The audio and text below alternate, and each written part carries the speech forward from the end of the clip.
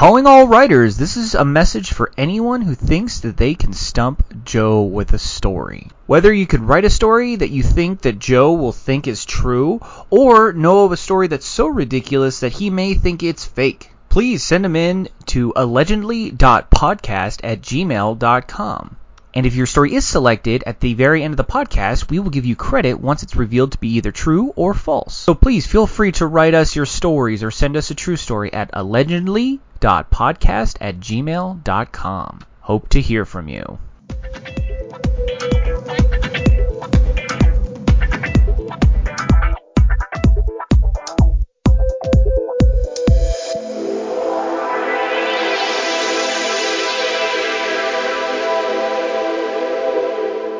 Hello and welcome back, listeners, to the Allegedly Podcast. My name is Alex, and with me always is Joe. Woo! Woo! So this is the podcast where I give Joe 3 stories, and he has to tell me which stories are real and which ones are made up. Today's theme is going to be prisons. Oh, the funnest of themes. It's all sunshine and rainbows. There's no less. If Shawshank has taught me anything, you get raped, you have to crawl through shit, but you do get to vacation to Mexico. So it all works out in the bed. He got to meet Morgan Freeman. So this is, that at its very minimum, that's where it's at. And he did a lot of taxes too. So it was like, dude, think about that. The worst part or the best part about that movie, right, is the fact that he got to do taxes. Like, that was his only reprieve from fucking either getting raped or beat up by either the inmates or the guards. Like, that was his only reprieve, his taxes. No one looked forward to April 15th more than Andy Dufresne. No, he has it like marked on his calendar. Like, I wonder what where that tunnel leads behind that calendar. Oh God! There's just a typewriter and a. He goes behind the calendar, and it's like a tunnel to shit, but it's like just a circular tunnel. There's no outlet. It's just you have to crawl through more shit, and it's like, welcome to the tax calendar hole. Like, congratulations. Okay. This is my office. Yep. He's got a little typewriter in there too, and it's right. Like, no, are we finally just a straight W-2, or do we have a lot of expenditures to go through? You can claim that as a dependent, right? All right, so I got 3 stories lined up for you.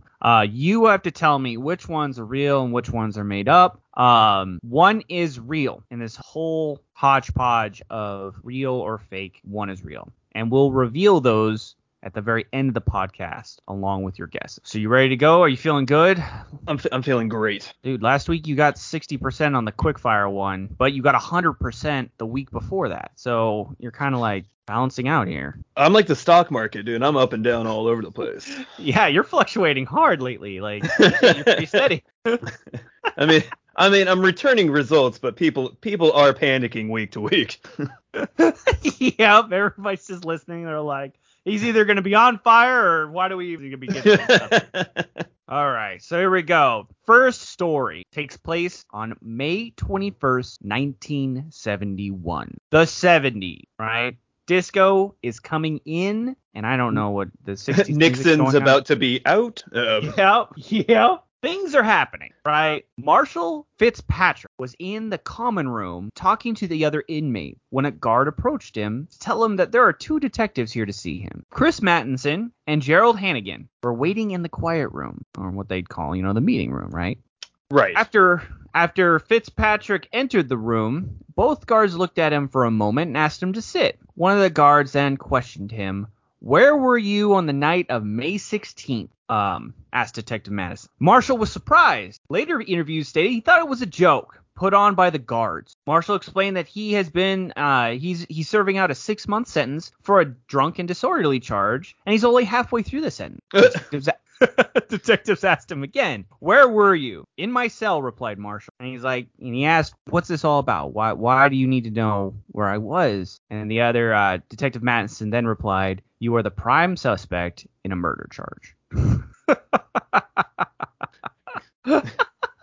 Marshall Fitzpatrick. That's some solid detective work. Oh, it took all resources to pinpoint.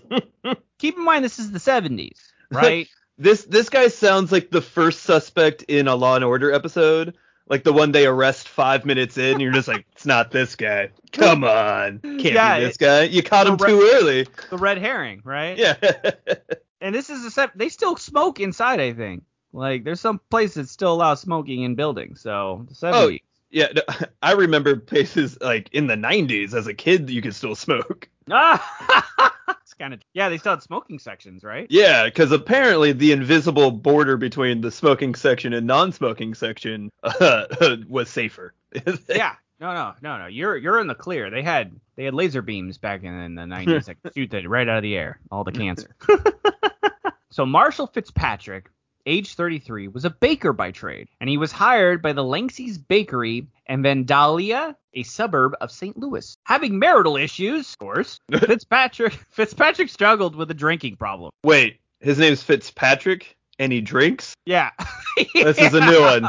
This is a new one. No, I know. Buckle up. We're breaking stereotypes, okay? we're exploring new areas. I will say Baker threw me. Hey, look. Bakery has no nationalities. Everybody needs bread. So, just saying. Well, you gotta soak up the alcohol. Yeah, you gotta soak it up with something. God damn. Just drink it straight. And you're telling me this drinking can lead to marital problems? Yes. Okay. Apparently, in the one-off Fitzpatrick situation, it can lead to that, or be a byproduct. Learning a lot here. Sorry, Joe. I didn't know this was going to be a Discovery Channel episode, but we have to teach some of these listeners something. There's no reason education can't be fun. I know. The more you know, right? So he was having marital issues. It was not uncommon to find Fitzpatrick on the side of the road or on a park bench sleeping off the previous night. I get the park bench. The side of the road is worrisome, honestly. I mean, you're going home and you just decide that curb looks nice. Like you're just like, I'm just going to rest my head for a bit. Don't want to walk too drunk. Hey, I mean, responsibility first. At least he's not in the road, I guess. Yeah, right. He's a safe alcoholic. Too many public intoxication citations, and he was sentenced to 6 months at Vandalia Correctional Center, which is a minimum security prison, since it was a nonviolent crime. Drunk and disorderly, but yeah, of course. Most likely red hair too. Come on. I mean, let's just throw that out there.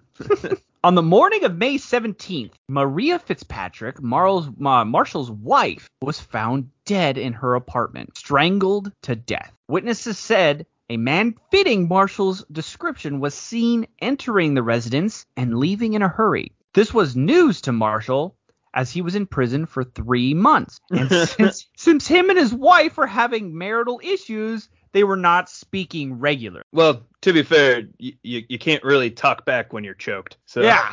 Well, and let's, with Marshall, let's hope that, that wasn't making it. He didn't make all those jokes in prison like, oh, God, sometimes I just watch my wife would just die, And she wasn't his ex-wife. Right. They're just separated or taking a break. Exactly. So she's found dead, strangled, person fitting Marshall's description. All the evidence seemed to point to Marshall. The one piece of evidence. No, they got more. Get this. His prints were found at the crime scene. What's his house? Yeah.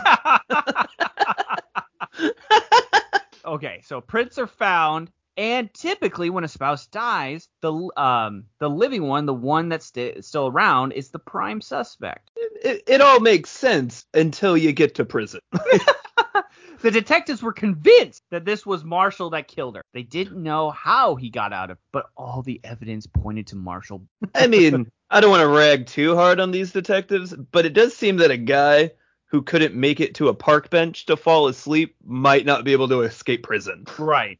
It's like one of those. It's like, how in like police cop movies there's always kind of one shitty cop and one not really good cop, bad cop, but one kind of shitty cop and one adequate cop. And usually like the shitty cop is like overweight and a little bit corrupt, or like an old guy that's just like 2 days from retirement. Right. It always jumps to conclusions, but the other cop's never satisfied with the suspect. Yeah. I feel in this situation, it was shitty cop and shitty cop, right? You got like the fat rookie that's just a little corrupt and just like a piece of shit. And then the old guy that's like, I got 2 more weeks. Let's wrap this up as fast as possible. I don't have to do the paperwork. I'm out of here. Yeah, seriously. So shitty cop, shitty cop. The classic setup. Okay, so the detectives were convinced that he was able to break out the detectives were convinced that since this was a minimum security prison, there were many ways to break out and go unnoticed, right? Bread delivery truck. That's how I got out. The fucking baker skills kicked in. Yep. Hey, prison needs bread too, right? He's like, it's the Shawshank Redemption all over again. He's like, hey, I can make your bread for you. And the people are like, oh my God, great bread. Oh, what? We should have arrested bakers sooner. This is wonderful. Yeah, I don't need to just sit on having really stale crap bread anymore. What is that, brioche? Oh, yeah, you can make sourdough? Holy shit. During quarantine, I tried some starters, but this is just lovely. Yeah, so and so the cops were convinced that he was breaking out and that being convicted and jailed was his perfect alibi. Well, I mean, to be fair, it is a pretty good fucking alibi. So, yeah, I mean, he wanted his wife dead, and, what better excuse than I was locked in a prison cell. I couldn't do it. It wasn't me. I mean, besides the whole, having to escape from prison to pull it off, it's sound. Everything's sound. Very sound. No, I mean, perfect crime. Perfect crime, dude. It's almost too good to be true. Marshall Fitzpatrick is the Moriarty of our time. The Moriarty of the. He drinks to keep his brain calm. That's all. It's like Sherlock, right? He does all those opioids just to kind of settle everything down. Yeah, obviously.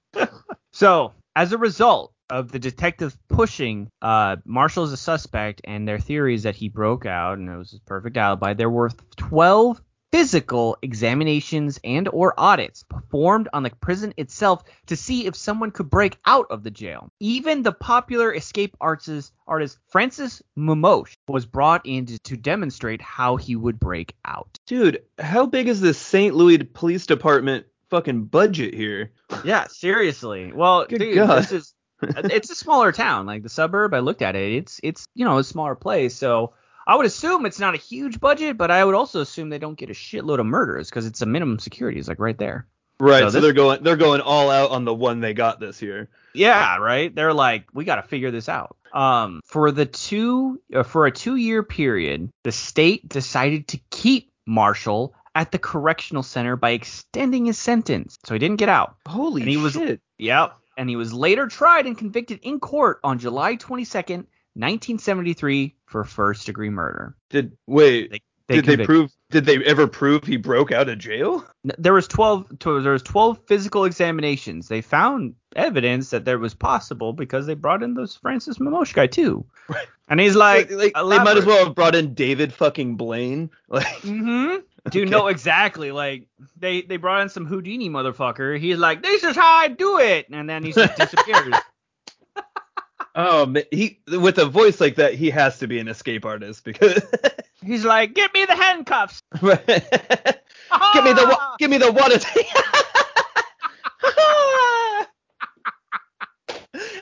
Instead of abracadabra.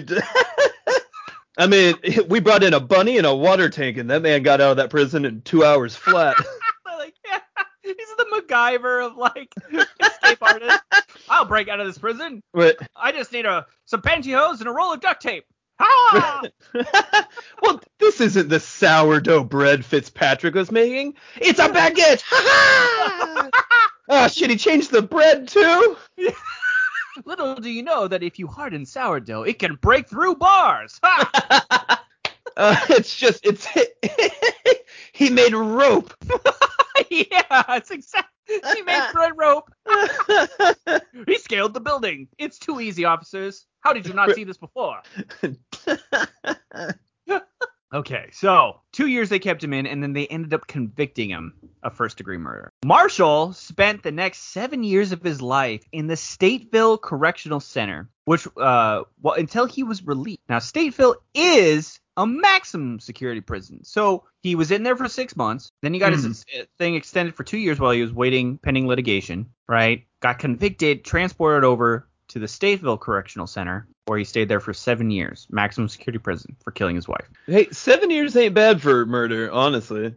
Well, listen to this. Until he was released due to his conviction being overturned in light of new evidence being uncovered. Bum, bum, bum. That some crazy French dude breaking out of a prison doesn't fucking prove anything? Yeah. It was found through various correspondence and eyewitness accounts that the owner of the privately owned Vandalia Correctional Center, whose name was James Gunderson, so the owner, James Gunderson, was wanting to get state money to perform an emergency renovation to turn his minimum security prison into a maximum security prison. As maximum security prisons get the max tax cuts, they get funding, they get state allocated money to run. Makes more money. Oh, so he wanted to prove that it wasn't secure. And Fitzpatrick's the scapegoat. So the only way that he could get state funding to do so is to justify an emergency change. And they used the murder of Maria Fitzpatrick to say that the minimum security prison needed to be a maximum security prison. The renovations of the prison started the same year that Marshall's conviction was overturned and the plot was discovered. Oh, shit. Maria's murder has yet to be solved. I shouldn't be laughing. It's very dark. But they literally allocated time, right? Yeah.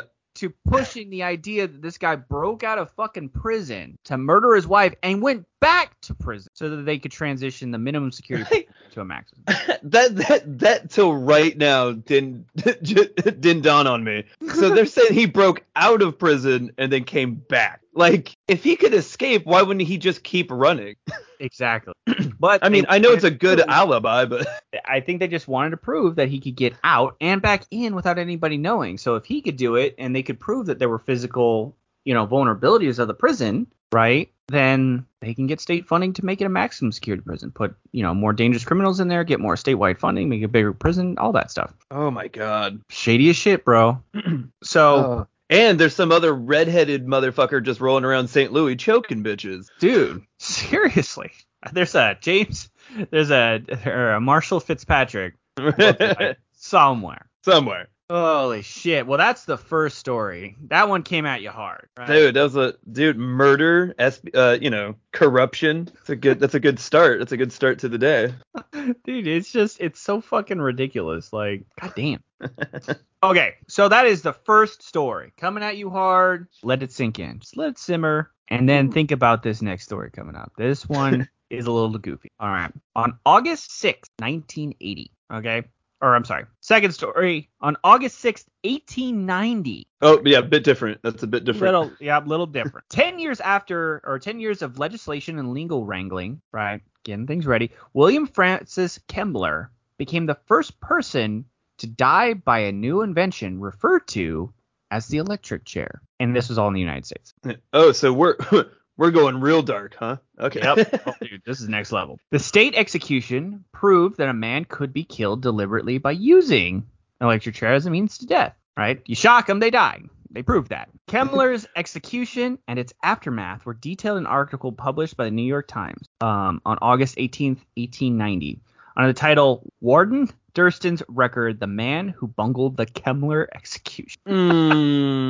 Oh, that's not a good title. No, it's definitely not. That does not give good feeling. All right, so Kemmler, the reason why he's there, Kemmler killed his mother on March 29th, 1889. So not a nice guy, right? Killed her with an axe and was sentenced. Okay. Yeah, killed her with an axe and sentenced to the death penalty on May 13th, 1889. You gotta love the expediency of these old courts. I mean, dude, within a year, holy shit. Dude, it was like, like a month and a half. Like fucking boom, guilty, done, death. William was sent to Auburn Prison in Buffalo, New York. 8 years earlier, Buffalo dentist Alfred Southwick had conceived the idea. Okay, this is a fucking dentist, okay? Had conceived the idea of using electricity to execute people. Lawyers for Kemmler. What kind of fucking dentist is this dude? Why is he thinking about that shit? Dude, I can imagine he's like the dentist from Little Shop of Horrors. Remember Steve Martin? like the one that just likes to hurt people. Like that's the dentist I'm picturing in my head. Like riding a motorcycle, jumping off, leather jacket. You know what I mean? That's this guy. So he had conceived a way to kill people using electricity. Lawyers for Kemmler appealed the electrocution death sentence because they claimed electrocution was cruel and unusual punishment. The appeals process, and this was 1890, right? So that's pretty interesting that they were appealing in that way, right? Hey, this is cruel and unusual. Don't fucking kill a guy by electrocuting him to death. Like, right. We got rid of slavery, just a couple years ago. We're still 50-50 on that one, but electrocution. Yeah, like, I mean, this guy is white, dude. Just keep that in mind, Kemmler. So, the appeals process went on for 18 months. An article of New York Times described the execution in detail. There were 17 people in the crowd at the execution. Kemmler was strapped into the chair, and a metal device was put onto his head. Pretty standard, like, right? Sure. It was assumed that 100 or 1,000 volts would be needed to induce unconsciousness and cause cardiac arrest. Okay, so they wanted to knock his ass out and give him a heart. It sounds like the numbers add up, yeah. That was what it was assumed, right? I'm going to take it a step back because I think my notes got a little jarred. Sure, I'm going to tell you a little bit about the history. I'll probably swap this around. So just keep that in mind, right? They were just about to switch on this dude. The development of the electric chair took place at the same time as the War of the Currents, fought between Edison's Electric Light Company and Westinghouse Electric Company. Thomas Edison assumed or believed that direct current was the safest form of electricity, while George Westinghouse believed that alternating current was the safest. Both of these companies were very powerful and made many false claims about the form of electricity the other advocated, right? Like, they'd show, I think, remember Thomas Edison fucking shocked that elephant? Right, yeah. And then Nikola Tesla was working for Westinghouse. Yeah. It topped. And then it was a huge battle because I think, not to devolve too much, but I think Nikola used to work for Edison, and then this started their rivalry. Yeah. That they Edison basically came up with direct current, and Tesla was like, no, AC is the way to go. And I think their friendship fell out, and it just devolved to two dudes, going into like a public relations battle for fucking decades. Well, it's fucking hilarious because then Thomas Edison's like, you know how we can show that this shit's dangerous is we shocked the shit out of an elephant, right? Various other animals too. Like, it wasn't just an elephant that he fucking electrocuted. So goddamn. Okay, so both these companies made false claims. They also made many claims about their system or about why their system was safer. Westinghouse did not want its generators associated with the death penalty, so he would not sell to the prison officials, right? Seems smart. Yeah, that seems like a good... Yeah. Good call. New York State commissioned Harold Brown to build the first electric chair. Edison secretly financed Brown's project because he wanted the electric chair to run on AC. What a dick. Yep. So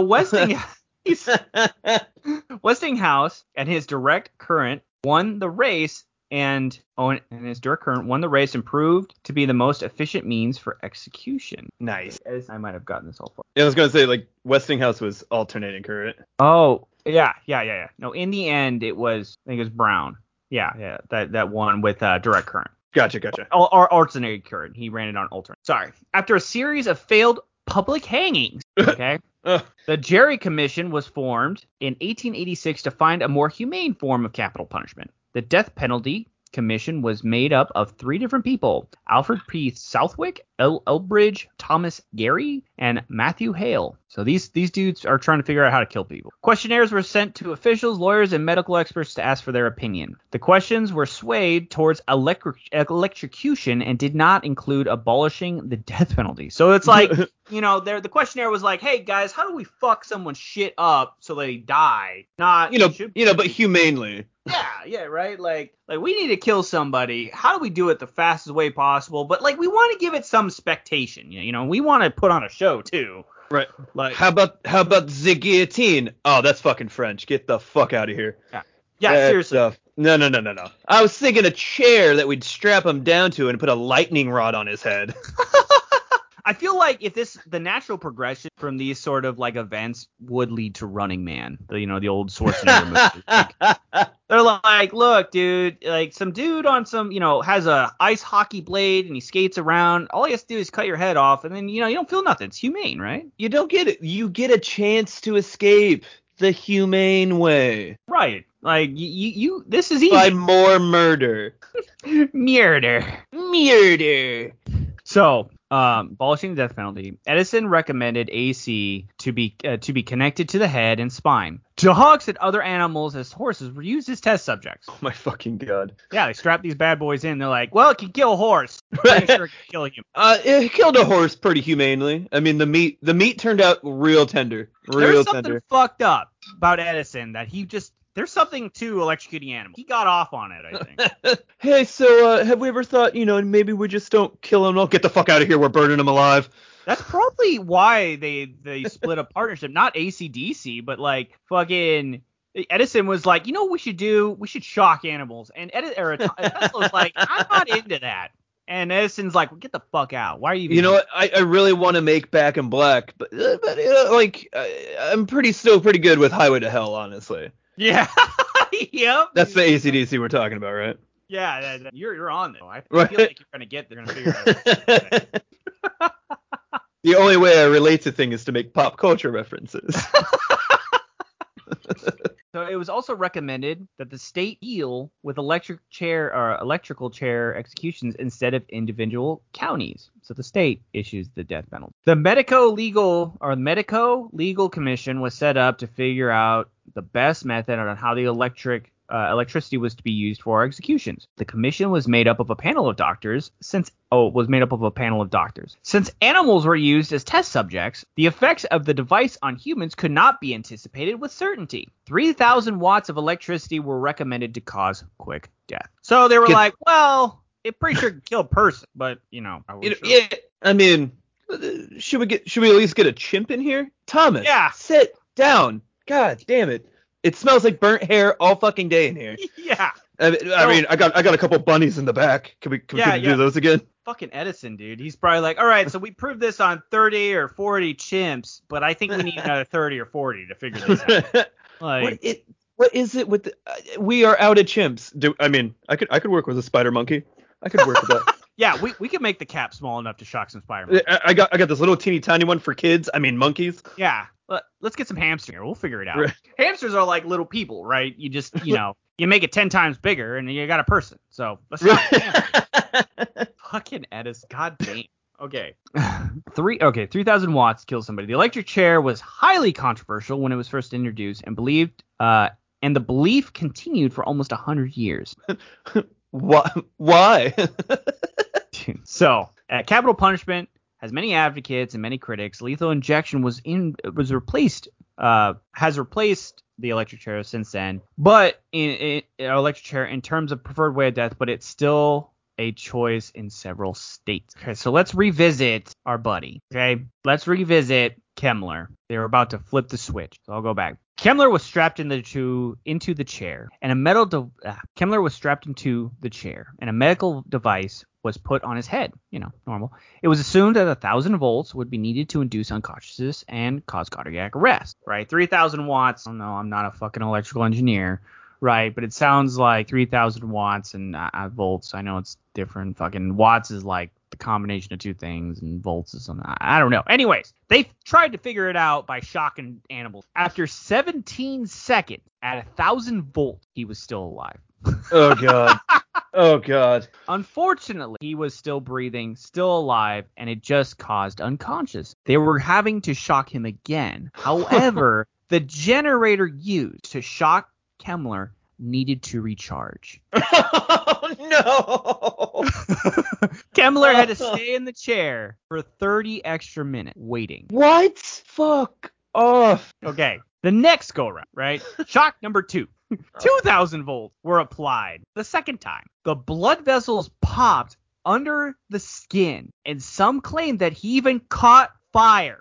Well, I don't know what's happening. This never happened with any of the hamsters. Yeah, none of the horses did this. They just died. Right. So Remember, there's 7 in the crowd watching. A nauseous smell filled the room and was described as smelling something like burning flesh. Go figure. The execution was successful. Well, I disagree. But it did not work the way planned. Critics of the electric chair claimed that they were right, while the advocates argued that it was a new technology that needed further refinement. Hey, we got a couple bugs. Every beta test isn't perfect. So the witnesses that watched the execution said that it was a horrific sight to behold. Now, these are people that probably went and saw fucking hangings. I mean, they still had public hangings. So when they're like, this shit was scary as fuck, a journalist that was in the crowd later was quoted as saying they may have been better if they just used an axe. No shit, dude. So that is the history of the electric chair and its first execution. Oh my god. Like, it is always mind-boggling to me that how many different ways we've invented to just kill people. Like, why do we keep coming up with new ones? We have all these old ones that work. Yeah. Holy shit. The firing squad seems kind of an interesting one. You give one dude real bullet, everybody else gets blanks, and then fucking bloop, you just don't know who does it. But, dude, I read somewhere, I can't remember where I heard it, but firing squad was still a choice, I think in Utah, that if a prisoner was on death row, they could choose how they wanted to be killed, and firing squad was still a fucking option to like the 90s. Look, here's the thing, dude. I am not a proponent of the death penalty. I mean, there's two. If one innocent dude goes down, right, that's one innocent dude too many. Like, I'm just right. That's my personal belief. And I mean, look, you saw how fast Kemmler was friggin'. It took him like a month and a half, and they were like, okay, from hey, you got pulled in, yeah, you killed your mom. Oh, okay, cool. Hey, let's kill you a month later. Like, let's do this shit. So I mean, maybe it was an open and shut case, but goddamn, like 1890, I don't even think they had fingerprinting yet. Yeah, no, there was no. It was basically he had to have been caught with the axe in his fucking hand. Dude, he might have just done it in a public spot. Like, he just rolled out. And we don't know. Anyways, he got roasted. Oh my god. Well, that's your story number 2, Joe. Gee, thanks, Alex. You're so welcome. Okay, story number 3. Are you ready? Fuck, I don't know, man. Maybe not. Holy shit. Dude, wild ride. All right, story number 3. Story fucking number 3. Here we go. In 1834. Oh god, getting older. Years ago. It's getting older. It's going. There were where the nationwide arena sits today. The Ohio Penitentiary opened its doors for the first time to the guilty and incarcerated. A stoic, dull brown building spread across 22 acres of land, and it was an unsightly beige blight right next to the heart of the city. So, I'm putting a little context back here. It wasn't 1834 when this happened. This is just the penitentiary. Right. For decades, the damned and unlucky. Now, keep in mind, this is where Nationwide arenas today. They fucking knocked this shit down and put this on top. It was, fucking bonkers. For decades, the damned and unlucky found their way behind its iron bars. The whole building and every prisoner that ever crossed its gates seemed cursed with a troubled and sordid past. In 1849... Well, it is a prison, so... I mean, yeah, it doesn't... Yeah, it got me there. Oh, people in prison have a dark past. Ooh. Something to write about. In 1849, a cholera epidemic swept through the jail, killing 121 convicts. It was also a host to several riots. They were anti-maskers, weren't they? Very much anti-mask. Like, prisoner. I'm not even sure if masks were invented yet, to be honest. They were just like... So I think society was anti-mask. So it was also host to several riots. One on Halloween in 1931 and another on August 1968. Holy cow, this place was open for a long time. Yeah, this is an old-ass prison. Get this. In the 1950s, a virologist by the name of Chester Southam, or Southam, whatever, injected live HeLa cancer cells into several inmates to see if they could develop an immune response to cancer. What? Yep. The scientists later admitted that they were aware of the possibility that the subjects could develop the disease themselves. It was quite aware of the possibility that the subjects... It was quite the controversy and raised questions as to the ethics of informed consent and of non-maleficent malfeasance or the consideration of possible harm that might be done as opposed to doing nothing at all. Right? Give them cancer, they don't do shit. Right? They just have cancer. Just hanging out. This is got a freaking bonkers history. Over time, the prison grew a brutal and primitive reputation. In 1893, the superintendent wrote 10,000 pages of history of the Ohio Penitentiary would not give one idea of the inward wretchedness of its 1,900 inmates. The unwritten history is known only by God himself. So, essentially, the people that are running this shit are ass. They're just like, everybody in here is a piece of shit, essentially. Like, it sounds like Thomas Edison should have gone to this prison. Yeah! I'm pretty sure he could have really perfected that whole electrocution thing here. Dude, fucking serial killer, right? It's only a matter of time. He brutalized animals, and he's just like, I'm not getting the rush. I need to kill somebody. Thomas Edison's like, let's go to a prison. I heard they're injecting people with cancer there. I mean, shocking them a couple times, probably more. We can totally get away with it. What if can we shock the cancer out of them? Yep, that's what he is. First you get the cancer, and then he's like, we're trying to figure out if we can shock the cancer. Right. No, that's exactly what he did.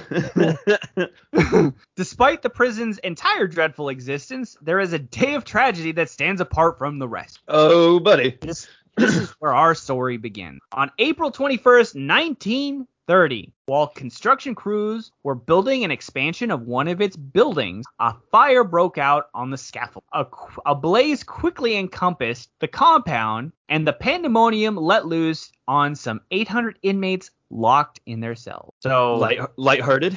Just fucking, yeah. 800 inmates are like, hey guys, there's a fucking fire.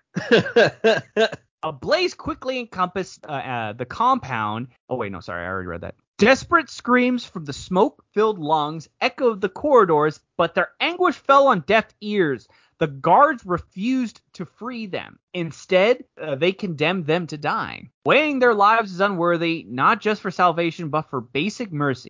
Soon, the local battalion of 500 armed soldiers set up machine guns and loaded rifles, leveled at the inmates in warning. Not one of these men helped them escape. What? Fire broke out. They were like, let's fucking just see how this plays out. They're trying to put out this fire. These inmates stay inside. And in order to prevent them from running away, they set up armed soldiers with machine guns and rifles ready to mow down anybody that's running for their life. Hey, it was also for mercy. Okay, I think we're being a little unfair. I mean, in let's be honest here. They might as well have had, like, electric guns. Edison set them up with electric guns, shoots electric laser beams at them. It shocks the cancer that they already have it. Right, fucking. So if it hadn't been known before, it quickly became clear to the inmates that they were, inmates just where they stood in society. That a system built for rehabilitation served as only a cautionary tale for the rest of the outside world. They could be used as sort of a moral compass to guide their fellow man and whom not to become. So they used this as like an example, right? That's how fucked up this is. They used this burning of the penitentiary as kind of like righteous like fury. It's fucking bonkers. You still there? Oh yeah. Oh yeah. No, I'm hanging on, buddy. Okay, it's fucking somber right now. Okay, cool. I'll cut that. A handful of the few that managed to escape being locked in overpowered a guard. So that's a good start. The ones that got away overpowered a guard, stealing his keys and dashing back into the flames. They unlocked as many cells as they could, and as they went along, the other inmates helped carry the injured, attempting to put out the flames and saving as many as they could. So these motherfuckers locked these guys in the cell. The inmates, who are supposed to be the bad guys, right? And many of them have done probably pretty fucking heinous, right? So not great. But overpowered a guard, stole his keys. I don't know if the guard died. Probably not. But overpowered the guard, stole the keys, started letting everybody out of the cells, started trying to put out the fires and carrying injured people out. Another man, Charles Himes, was also a prisoner during that time. An East High School graduate and one-time OSU student, Himes dropped out of school due to what he saw as an elitism and racial prejudice. Soon he fell in with a bad crowd and found himself sentenced for armed robbery. Right? He robbed some shit and ended up in jail. I mean, pretty standard. Himes bore witness to the atrocities and compassion the day of the fire and wrote this. The sights of convicts who were in for murder and rape and arson, who had shot down policemen in dark alleys, who had snatched pocketbooks and run, who had stolen automobiles and forged checks, who had mutilated women, carved their torsos into separate arms and legs and heads and packed them into trunks. Yeah, this guy is getting fucking poetic. Now working overtime at their jobs of being heroes, moving through the smoke with reckless haste to save some other bastard's worthless life. White faces gleaming with sweat, streaked with soot, white teeth flashing in the greasy black faces, all working like madmen at being heroes. Some laughing, some solemn, some hysterical, drunk from their momentary freedom, drunk from being brave for once in their cowardly lives. Whoa. He took it up. He got real with shit. Oh my God. I don't know how to feel right now.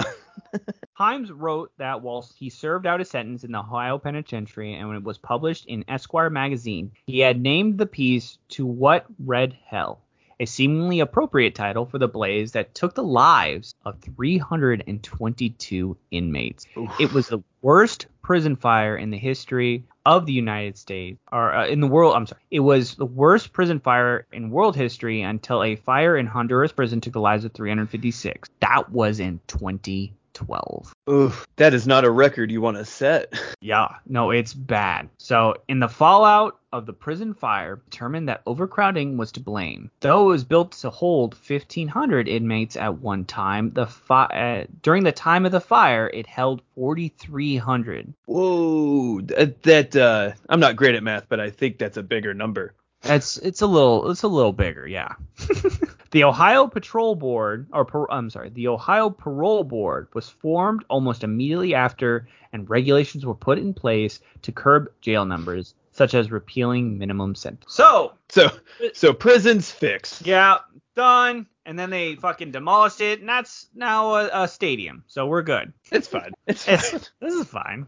So yeah, fucking fire broke out. 322 inmates were dead. Whoa, man. It is the second worst fire in world history. The only one that was worse was in Honduras, and that only killed 334 extra people, which is a lot, but it took them like almost 100 years to do that again. It took them as if people were trying. Like, yeah. God damn it, America keeps holding on to this record. Fuck, come on, guys, we gotta figure this out. The last one only burned 150 people. I mean, we really got to step this one up. God. So overcrowding and just shitty prison conditions led to fucking bonkers. Well, there you have it, Joe. So you got your 3 stories. Mull them over, figure it out. Right? I think I'm going to be doing nothing but mulling him over for the next week and a half. I know, seriously. You're like, God mostly damn. Mostly at night, screaming. Oh God, it is nightmare fuel if you think about. God, think about that. Putting prisoners back in their cells while this is fucking going on, and then setting up armed guards to make sure they don't run away. God, Jesus. So let's recap, and then I want to hear you get your responses. See if I can stump. Okay. So first up, we'll recap the first story. Marshall Fitzpatrick, the baker who escaped. oh, those innocent, sweet innocent times. Yeah. When we were just making fun of drunk Irish people. Yeah. Oh man, I remember those so fondly. Remember when he was set up for murder? Yes, the little baker who.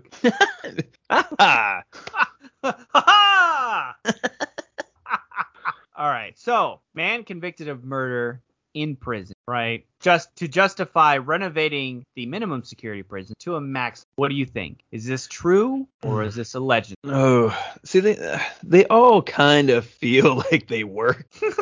Because you're like, shit, this is a real episode. Shit gets real. Like, if this isn't true, you know that somewhere down the road there is a story that's like this. So that's why all these stories are hard. Right. Yeah. No, this definitely feels like every single one could be true. Like, Right. Which is the sad thing. But I think I'm gonna throw this one out there. I think this one's false. So this one is false. Ooh. There was no Marshall Fitzpatrick.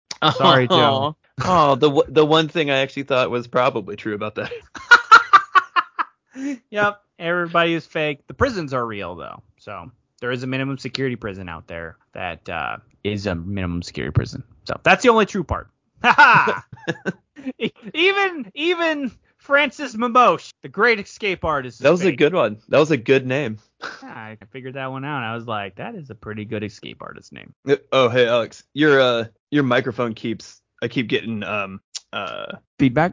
Yeah. How's this? Sounds like it keeps like I don't know if there's like a loose cord or something. I keep getting like a white noise. Is it still there? Yeah. Here you go. Is this better or is it worse? No. Yeah. So far so good. Okay, cool. All right. So then you got the first one. Good job.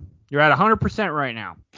Only downhill from here. Yep. Okay. So next up, the history of the electric. All right. The first electric chair victim, Kemmler, right? And Edison shocking the shit out of like horses and hamsters and all the other animals out there. Right. I mean, this one's filled with so many details that I'm pretty sure are true. But I'm gonna say true. This one is true. Good job. Yeah. No. Edison really shocked the shit out of animals and then funded some dude to make an electric chair so he could shock the shit out of people. Like, that's true story. God damn. Fucking Edison. All right. Last up is Ohio Penitentiary fire. Right. All this crazy, shady shit happened. Right. Freaking beatings, mutilations, corruption, injecting fucking cancer cells into these guys, shocking Haunted the cancer sports cells. stadium. The lives of 300 inmates in one day, right? Guards locking them back in. Shit be bonker, okay? What do you think this story really happened or not? Oh, in my heart of hearts, I believe this one's probably true. Is that your final answer? Yeah. Yeah, this is true. Oh, God. God damn. You had 100% this time. Like, I feel bad. You feel dirty, right? A little bit. I was really hoping for a little bit of light at the end of the tunnel. Yeah, no. All I got's a fake Irishman. That's all you get this week, dude. Sorry. All right, and that was this week's Allegedly podcast. Join us next week for more stories, and join us every Monday. Thanks for listening, and yep.